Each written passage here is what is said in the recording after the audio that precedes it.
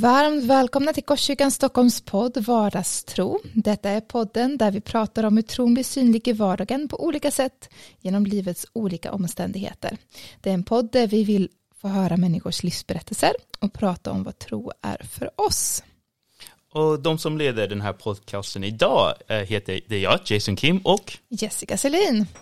Ja, vem har vi som gäst idag då? Det är väldigt kul att ha Josefin Hedström med oss idag. Ja, jättekul. Jessica, du har ju känt Josefin ett tag. Det har jag, precis.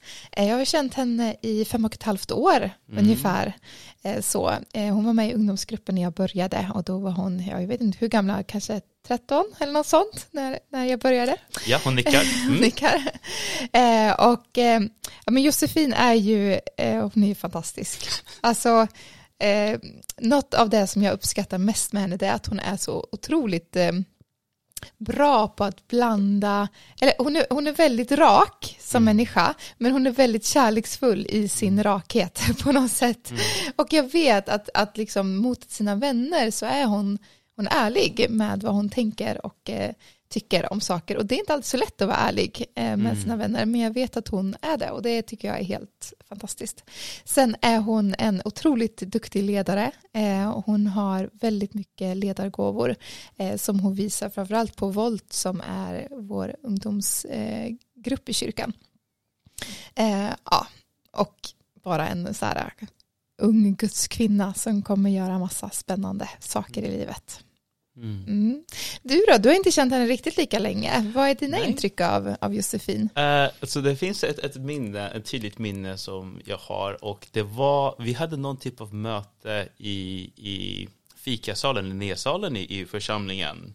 Ja. Och det var liksom ganska så här, I don't know, vi pratade om någonting och det var ganska allvarligt och det var väldigt liksom tyst och vi samlades så här.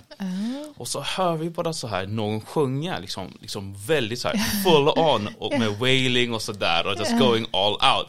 Bara liksom, och det blir högre och högre och högre. Och sen så den som kommer ner är Josefin. Och hon har hörlurarna på and she's just feeling it. Så hon sjunger den låt och vi bara liksom kollar på henne. Och sen så ser hon oss.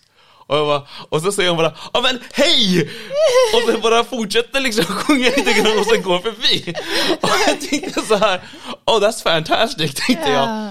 Och jag tänker något som är väldigt fri att vara sig själv. Och jag har en tes att när man är älskad och när man vet att man är älskad så är man fri att vara sig själv. Och hon på något sätt gestaltade väldigt mycket i hennes sätt att vara fri och frimodig för att men hon är älskad så like she can be her. Och det är väldigt roligt. Och jag tycker hon är så mot sina vänner också av det jag sett när hon har varit med sina vänner i skolan att hon vågar vara den hon är. Bara också nu, så bara våga visa sin tro och visa att hon har en tro och liksom dela med sig av den är också någonting som hon har gjort väldigt mycket genom åren. Det är häftigt. Så det här ska bli spännande. Det är du som intervjuar henne idag, eller hur? Yes. Ja. Så jättekul. Snart får vi höra mer och lära känna Josefin Hedström. Ja.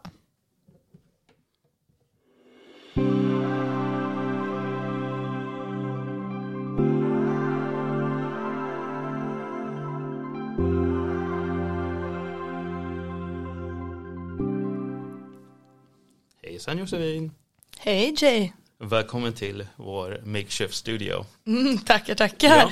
Hur var det att höra massa saker om dig själv från Jessica och mig? Det är fantastiskt. Ja, men jag skäms lite för att jag störde er på ert möte. Kommer du ihåg det? Ja, jag tror jag har gjort det här flera gånger faktiskt. Jag tror så det. Det är liksom, jag tror det brukar vara, men typ så här, ibland så kommer jag till kyrkan för att jag har gått i skolan i centrala Stockholm, liksom ända sedan jag var liten. Och ibland så kommer jag till kyrkan typ, om jag ska till kyrkan på kvällen så kommer jag lite tidigare. För att liksom vänta här. Och ofta så är det tomt i kyrkan. Så jag är den enda. Så jag tänker när jag går runt i kyrkan och det är helt tomt, jag går runt och sjunger liksom högt. Så tänker jag nog att jag är själv. Och sen ibland så märker jag att det finns andra i kyrkan också.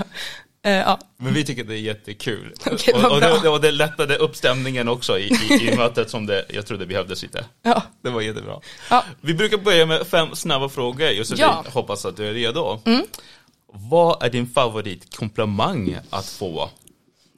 Jag tror att min favoritkomplimang är att typ när folk säger så här: jag blir så glad när jag ser dig. Eller typ när du kommer in i rummet så blir jag glad. Typ. Det känns som att jag gör någonting rätt då. Bra energy, good vibes. Fyll i denna mening. Andra skulle beskriva mig som blank, men jag vet att jag egentligen är blank. Ja, jag tror att många skulle tänka att jag är väldigt så här fri, go with the flow, så här, tar dagen som den kommer, ganska kanske ostrukturerad eller så. Och det stämmer ju ja, jag är det. Men jag har insett att jag är i ganska stort behov av struktur. För att annars så blir jag stressad. Och jag känner att jag liksom har glömt någonting hela tiden. Jag går runt och känner att jag har glömt något hela tiden och att någon skulle kunna komma fram till mig när som helst och bara: hallå Jossan, vi skulle ju träffas igår, eller så här, du har ett prov imorgon. Och det känns som att jag går runt och har glömt någonting hela tiden. Så att, och jag skriver ner allting i min så här pappersalmanacka. Det är kanske inte riktigt så här vad 19-åringar eller 18-åringar gör. Men jag gillar det. Då har jag liksom, jag kan se framför mig så här hur min vecka ser ut. Så att jag är i ganska stort behov av struktur.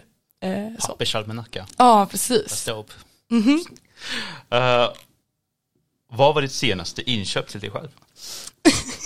Nej, när jag fick de här frågorna innan och behövde jag kolla igenom mina bankutgifter för att jag visste inte riktigt vad det var.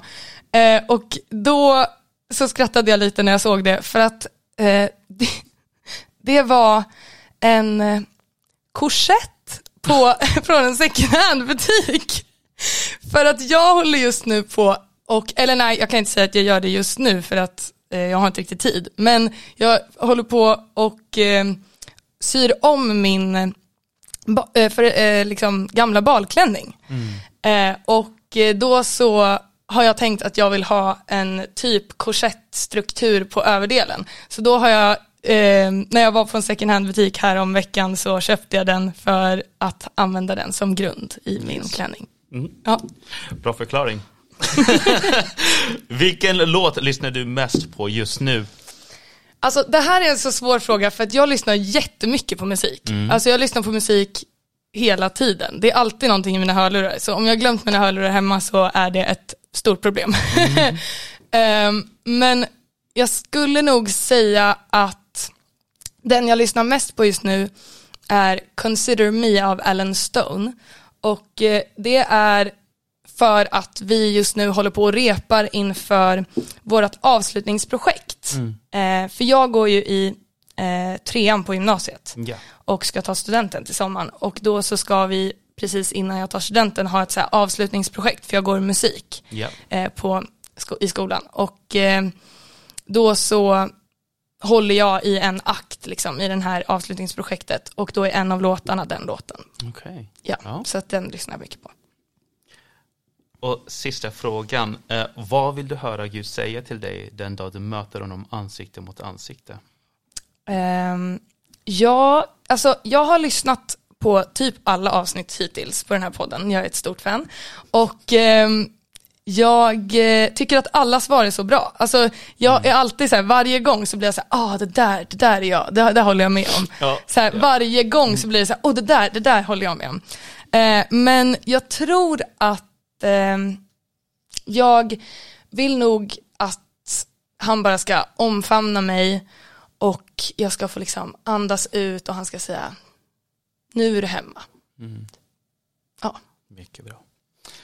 Vi kommer tillbaka med mer av Josefin Hedström snart.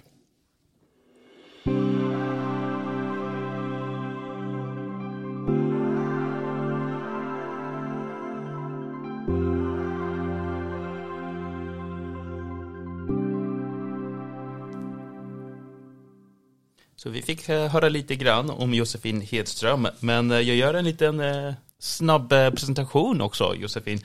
Så du bor i Rönninge, bland många i Korskyrkan. Ja. Eller? Ja. Är med i Volt och är en av ledarna där. Och bor i Rönninge med mamma Maria, pappa Anders och systrarna Molly och Nora. Och nu pluggar du 3:e ring på Rytmus med musik. Och det finns ju mycket mer om dig. Så att, och du är inte rädd för att prata med någon, eller hur? Nej. Så ni som lyssnar, bjud Jossan till lunch eller fika och lär känna henne. Hon ger energi, kan jag säga. Så vi börjar med lite frågor till dig. Du är ju engagerad inom Volt, och jag har hört att några år sedan när du var i högstadiet så var det ungefär halva din skolklass med i Volt. Och jag undrar, hur gick det till? Och var det här med evangelisation till klassen något som du planerade för? Ja, precis. Det var en period där i högstadiet när typ halva min klass gick till Volt. Yeah. Och jag kan nog inte säga att det här är någonting som jag planerade för. Så här, nu ska jag frälsa min klass. Utan det var mer, jag tror att för mig har liksom min tro alltid varit en så självklar del av mitt liv. Och min identitet. Alltså så här, det har alltid varit självklart för mig. Och jag har växt upp i kyrkan. Och då har det också varit självklart för mig att människorna som känner mig vet det. Så att alla i min klass visste liksom från första dagen att jag var kristen. Inte för att jag var så här, hej jag heter Josefin, jag är kristen. Utan bara för att det var så naturligt. Alltså det var så här, jag ska till kyrkan på söndag. Är du kristen? Det är jag. Så det har liksom alltid varit så här en självklar del av mig. Och sen så när jag var 12 år, tror jag, så började jag Volt. Och det är ju på fredagskvällar. Och då så blev det liksom så här, mina kompisar ville hänga på fredagskvällar. Ja. Men jag kunde inte. Så att jag har liksom, för mig så var det alltid självklart att jag skulle till kyrkan på fredagskvällar. För att nu liksom, nu går jag på Volt, så nu är jag i kyrkan på fredagskvällar. Så då så var jag så här, nej men jag kan inte, men ni får jättegärna hänga med om ni vill. Ja. Och då så, men det började väl med att någon hängde med, och sen så blev det fler och fler, och till slut så var det liksom, halva min klass. Och vi slutade fredag eftermiddagar med bild. Och sen så var det liksom, det blev så naturligt. Så att mina klasskompisar liksom kunde fråga varandra så här, ska du till Volt på fredag? Så det var liksom helt oberoende av mig. Jag behövde liksom inte bjuda in folk längre, utan de bjöd in varandra typ. Så att det var, och sen så var det så här, vi drog efter bilden, så gick vi till Donken, och så satt vi på Donken och åt hamburgare, och sen så gick vi till Volt. Nej men så att, och sen så är det ju flera av mina kompisar som speciellt en som kom till tro, och efter ett tag så döpte hon sig och gick med i församlingen och så. Hon är fortfarande med i församlingen. Och flera andra av mina vänner som fick ta ett steg med Gud. Så det blev typ det nya fredagshänget i din klass, precis. Och var Volt. Ja. Har du hört någonting om varför liksom de kom, och varför de stannade, och varför de fortsatte komma? Vad tror du som var som att de drogs till?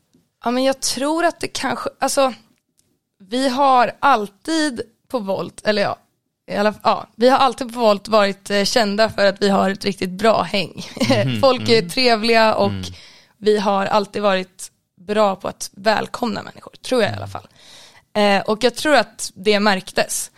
Och jag vet också att mina vänner kunde säga så här, men folk är så trevliga. De vill verkligen lära känna mig typ. Och sen så var det också, tror jag, en grej att så här, många hängde med. Så att det var ju heller inte de första, behövde jag kanske tjata lite på att de skulle hänga med. Men sen när när det var några, då var det liksom, då blev det lättare och lättare för folk att hänga med, för då kände de redan folk som var där. Liksom. Ja, det är någonting som jag har märkt lite utanför när jag ser Volt tillsammans, att alltså från långt håll så är det bara, okej, det är ett gäng ungdomar tillsammans. Och det är så här, men det ser väldigt naturligt ut. Men så kommer man närmare och närmare, tittar man och så ser man att oj, det här är ju en ganska stor åldersspann mellan de här ungdomarna i den här gruppen. verkligen. Och sen sättet att ni är med varandra och säger, oj, vad de är väldigt inklusiva och varma mot varandra. Så att, ja, det är ett vanligt gäng ungdomar. Men samtidigt så kommer man närmare och bara, oj, men det här är något annat också. Det liksom präglar något annat i den här kulturen. Ja. Så att, men jag tror att det kan vara väldigt attraktivt att vilja vara med där. Ja. Jag vill vara med där. Vad fick du lära dig om Gud och kanske mission eller evangelisation genom det som hände med din klass? Alltså jag tror att det jag lärde mig var nog att alla människor som vi delar vår tro med behöver inte bli frälsta direkt. För att det var några av mina vänner som fick möta Jesus och liksom ta steg med Gud. Men de allra flesta gjorde inte det. Eller i alla fall inte liksom så här döpte sig och gav sitt liv till Jesus. Men det behöver inte betyda att Gud inte gjorde någonting i dem. Alltså jag tror att ibland så sår Gud frön. Och det kanske inte vi alltid får se skörden av direkt. Men det betyder inte att de inte liksom håller på att gro där under ytan. För jag tror att så här, bara att, alltså jag vet att majoriteten av mina vänner i alla fall fick en ny syn på kyrkan. Många hade aldrig varit i kyrkan förut, hade bara liksom hört dem och hade sina förutfattade meningar liksom. Och det här kan ju liksom ha sått frön hos dem eller så här, bara ändrat deras syn på det så att de senare i livet kan känna sig bekväma att vända sig till kyrkan om någonting händer eller så. Och där kanske någonting händer. Där kanske de får möta Gud på ett sätt som liksom som förändrar deras liv. Så att jag tror att så här, vi kanske inte alltid får se skörden, men det betyder inte att Gud inte har sått ett frö liksom. Typ så att Gud är aktiv och Gud håller på att göra saker som vi kanske inte alltid har, jag vet inte, liksom planerat för eller fixat och sådär, men att det finns där, det sker någonting. Precis, så att Gud har en plan och att ibland så kan vi typ vilja alltså ha vår egen plan, eller vi vill liksom se skörden direkt, eller så här, vi vill stressa fram någonting. Men Gud har en plan och liksom om vi bara vi får ju vara med i den planen. Men typ lita på att Gud gör sin grej. Ja, men det är ganska spännande med det här samarbetet mellan att vi vet att Gud är aktiv och vi är där vi är och kunna liksom, Gud, vad är det du gör här? Är det något som du tänker på? Är det något som du liksom är medveten i klassen eller i skolan eller något sånt där? Alltså, jag tror att jag alltid, ibland så tror jag att jag behöver vara mer liksom aktivt tänka på det, att Gud håller på. Ofta så för mig handlar det om, alltså jag kan se det i efterhand. För under den här perioden så var det var inte en aktiv grej att nu ska jag missionera för mina klasskompisar. Utan jag var själv i en ganska så här kritisk period. Jag var ganska, jag ifrågasatte mycket och så här, för mig var det här en ganska svår och typ dry period. Och jag kände att så här, Gud gör ingenting och typ finns han, eller så här, varför vill han inte göra någonting i mitt liv typ. Och så här, borde jag ens, eller varför ska jag följa Gud om han inte gör, alltså så här, jag vet ju att han finns, jag har ju fått höra det hela mitt liv liksom, men jag ser ingenting. Men det är ju så skrattretande, för nu när jag kollar tillbaka på det var ju under den perioden som Gud gjorde allra mest. Eller liksom, ja, i alla fall så här, jag fick verkligen se, när jag kollar tillbaka på det så kan jag verkligen se hur Gud fick använda mig och hur Gud gjorde saker i mitt liv, men också i livet liksom, av människorna runt omkring mig. Så. Ja. Jag tror jag känner igen det där också. Men också, du nämnde lite grann att det fanns lite så här en torr period. Men jag vet också att under högstadiet så har Gud också gjort ganska mycket i dig. Och det handlade väldigt mycket om din självbild. Ja. Kan du berätta lite grann kring den här resan? Ja, alltså jag har hela mitt liv varit större än mina vänner. Och liksom, ja, men när man går till skolsyster så har jag alltid varit över kurvan, liksom, medelkurvan. Och alltid varit den största av mina vänner. Så att, och när jag var liten så var inte det här någonting som jag tänkte på. Utan det var bara jag. Men sen när man började komma upp i tonåren och sådär så börjar man jämföra sig och liksom, ja men man ser hur, men hallå, alla andra ser ju typ likadana ut och sen så sticker jag är den som sticker ut typ.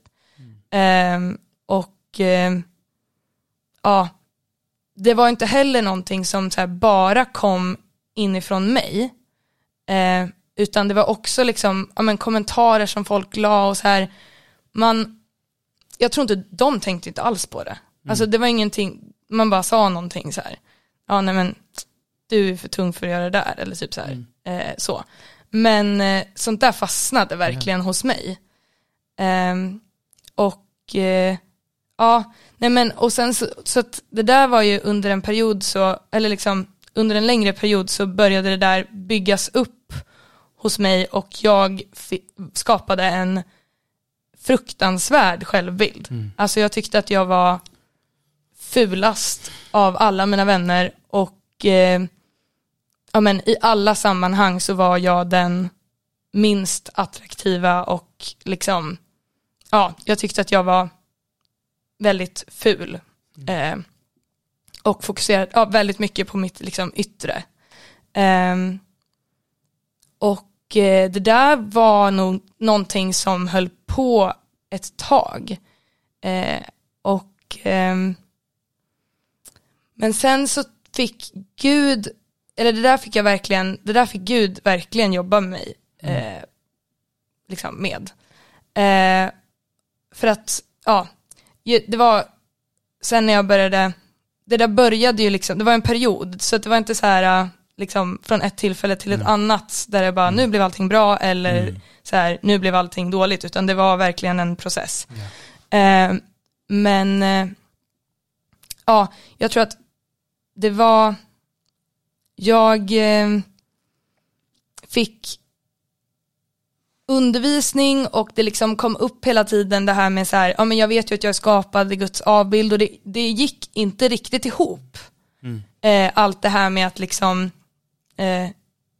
jag är skapad i Guds avbild och jag är fantastisk och sådär. Men sen så gick jag runt och tänkte att jag var sämst liksom. Ja, och sen så här det som för mig var så här kanske turning point var när jag insåg att jag är kritisk mot mig själv, är liksom, jag kritiserar inte bara mig själv utan jag kritiserar Gud. För att Gud har skapat hela världen. Han har skapat blommor och hav och himmel och växter och djur och han har skapat liksom hela jorden. Och sen har han skapat mig och han säger i Bibeln att jag är hans mästerverk. Jag är det bästa som han har skapat. Och om jag då som tror på Gud och tycker att han är störst av alla och liksom rakt igenom god, och han har skapat allt det här fantastiska, gör det bästa han har skapat. Vem är jag då att säga att det inte är tillräckligt bra? När jag säger att det inte är tillräckligt bra, så säger jag ju också att liksom Gud har gjort ett misstag. Liksom. Så att det där blev för mig verkligen en sådär, att inse det. Att jag är liksom Guds mästerverk. Jag är det bästa som han har skapat. Det var verkligen helande för mig. Och sen också ett bibelord som betytt mycket för mig var det här jag tackar dig Gud för att jag är så underbart skapad. Jag underbara är dina verk, min själ vet det så väl. Från Psaltaren 139:14. Och det där var någonting som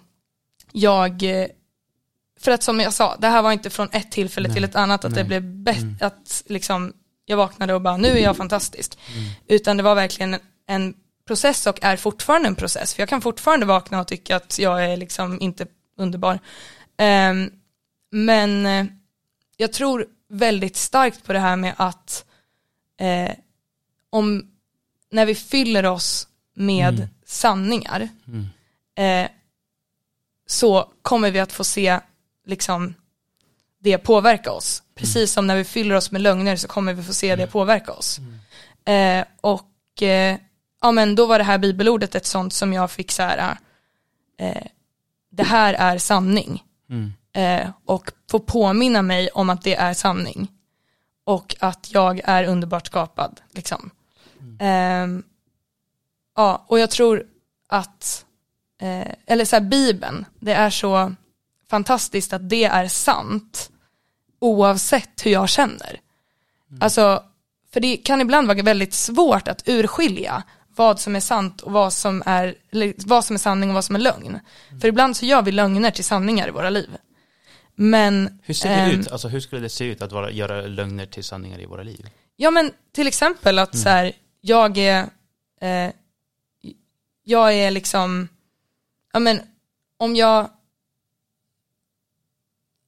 jag tycker att jag är liksom den fulaste av alla jag känner typ. Det är ju inte objektivt sant. Men jag tror att det är sant och jag gör det till en sanning som jag intalar mig själv hela tiden. Ja, jag tror att så här, det här med sanning och lögn är verkligen en så här key-grej för oss människor, tror jag. Och vi behöver omge oss med människor som talar in sanningar i våra liv och inte lögner. Och också vända oss till sånt som alltid är sant, som Bibeln och det som Gud säger om oss. Liksom. Så. Alltså jag tror att det här med sanning och lögn, det är så väldigt viktigt som du nämner, Josefin.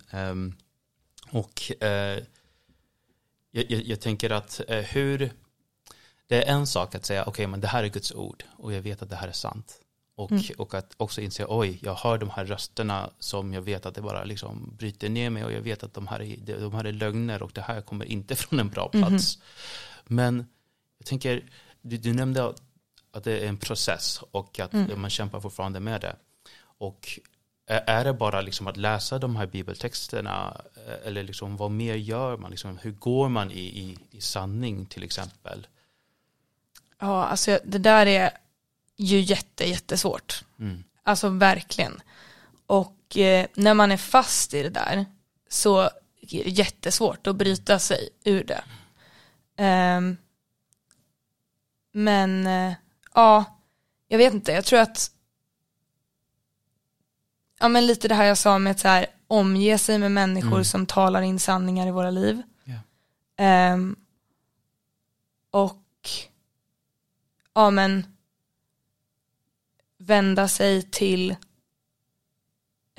Gud i våra liksom när vi tvivlar och inte vet vad som är sant och vad som är falskt. Och som jag sa så här, se det som alltid är sant, alltså objektivt sant. Jag vet att det som står i Bibeln är sant. Så att det kan jag alltid vända mig till. Och det påverkas inte av hur jag känner. Även om jag känner att det här inte är sant, så vet jag, alltså i huvudet, att det är sant. Så att jag tror att ibland så kan det vara lite farligt det här med att jag tror att det är viktigt att vi lyssnar på våra känslor. För de kommer ju från någonting och liksom de är alltid, våra känslor är alltid på riktigt. Men de talar inte alltid sanning. Och att kunna liksom ha människor som kan säga det till dig. Att så här, du, nu talar inte dina känslor sanning. Men också kunna vända sig till sånt som alltid är sant. Typ. Ja. Du nämnde liksom hur viktigt det är att ha människor runt omkring sig som talar sanning. Och det blir en bra segway här. Jag tänkte församlingen har varit väldigt viktigt i ditt liv. Och jag tänkte att ställa frågan så här, att kan du beskriva vad församling är för dig? Liksom? Ja, alltså församling för mig är familj. Jag har ju växt upp i Korskyrkan.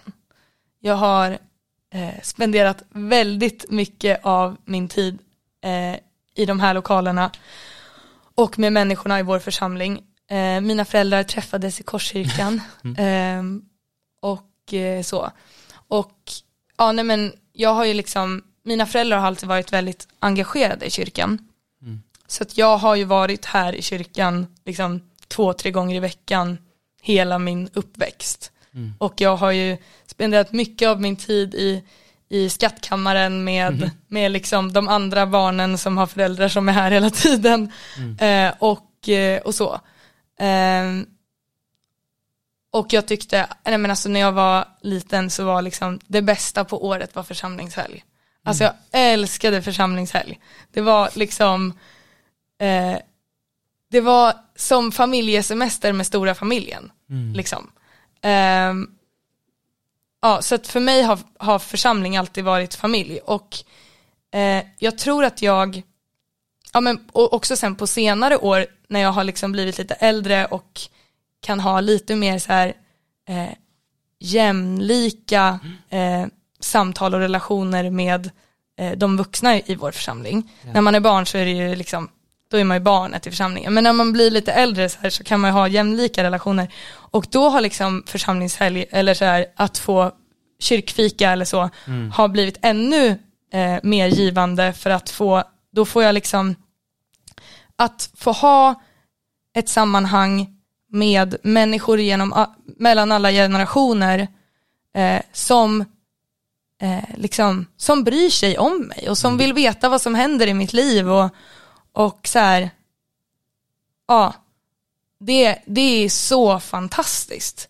Och jag tror att jag har kanske, eftersom att jag tror att jag har tagit det lite för givet. Alltså det som man växer upp med tänker man ju är det normala. Så att för mig har att vara del av en församling alltid varit det normala. Men sen när man växer upp så inser man ju att mitt normala inte är alla andras normala. Jag har fått förstå hur otroligt välsignat det är att få vara del av ett sammanhang med människor som bryr sig om en och som älskar en liksom. Och jag vet att alltså, mina föräldrar är inte de enda som bryr sig om mig och älskar mig, utan jag har en hel församling av människor som liksom står bakom mig och vill det bästa för mig. Och det är ju helt underbart. Och också det här med att vi står med varandra i vått och torrt. Alltså både när det är lätt och fantastiskt och på församlingshelg när vi skrattar och leker. Men också när saker är tufft. Jag vet att perioder, eller när min familj har gått igenom tuffa perioder, så har församling också fått vara så viktigt. Alltså när vi gick igenom en period som var väldigt tuff, så visste vi att församlingen stod bakom oss i bön.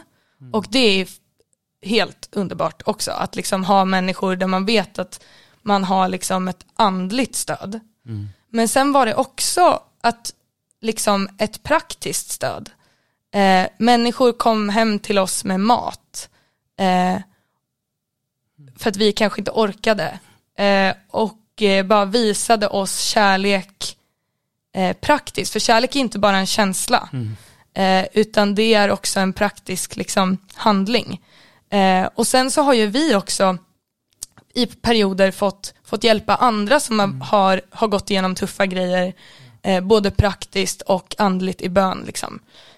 Och det där är ju alltså ovärderligt. Det är ju fantastiskt. Ja, så församling är familj för mig. Det är, ja. Och du nämnde, alltså du pratade om församling som någonstans där man kan både ge och ta emot kärlek på riktigt, som en familj. Och du nämnde också att det finns andra människor runt omkring dig som du vet backar upp dig och är intresserad av dig. Är det så att du till och med liksom frågar om liksom livsråd och berättar om saker som du går igenom med andra vuxna i församlingen och så? Absolut. Det där är ju, alltså jag vet att nu tar jag studenten. Och jag pratar med mina vänner om liksom, vad händer nu då? Vad ska ni göra? Så här. Och jag tar jättemycket råd från människor runt omkring mig. Både mina föräldrar, men också andra vuxna i mitt liv. Jag har så mycket vuxna människor i mitt liv. Och det tror jag inte riktigt att jag har förstått kanske att andra inte har. Men de flesta har bara sina föräldrar, kanske sina mostrar eller morbröder. Men annars är det deras föräldrar, och annars är bara deras vänner i deras egen ålder. Men jag har så mycket vuxna människor i mitt liv som jag kan liksom be om råd. Jag har en mentor som jag pratar med om liksom livet och vad som händer sen. Och sen så har jag också liksom familjevänner och människor från församlingen som jag kan liksom prata med om livet och vad som händer nu, och har ni några tips och sådär. Och folk är alltid villiga att liksom prata och stötta och så. Så att men det är fantastiskt. Så, ja. Ja, härligt. Sista frågan, Jossan. Vad betyder ordet vardagstro för dig? Ja, alltså jag skulle nog säga att vardagstro för mig är att spegla Jesus med mitt liv. Alltså att i hur jag agerar mot andra människor spegla Jesu kärlek och omsorg och sanning. Att få vara en person som talar in Guds sanningar i andra människors liv. Och inte bidrar med lögner. Och någon som sprider ljus i mörkret. Någon som speglar Jesus. Liksom. Ja, det är vardagstro för mig, tror jag. Tack, Jossan.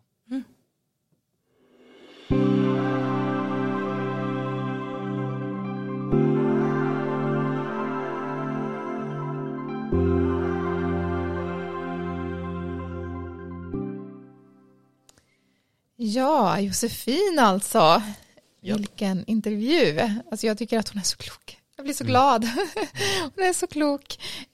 Jag älskar, alltså det känns verkligen som att Gud har uppenbarat någonting för henne just när det kommer till sanning och lögn. Hon pratar ofta om det, och det är som att hon också kan förklara det på ett sätt som många förstår vad det är. Så det är som att hon kan föra den uppenbarelsen vidare på något sätt till andra.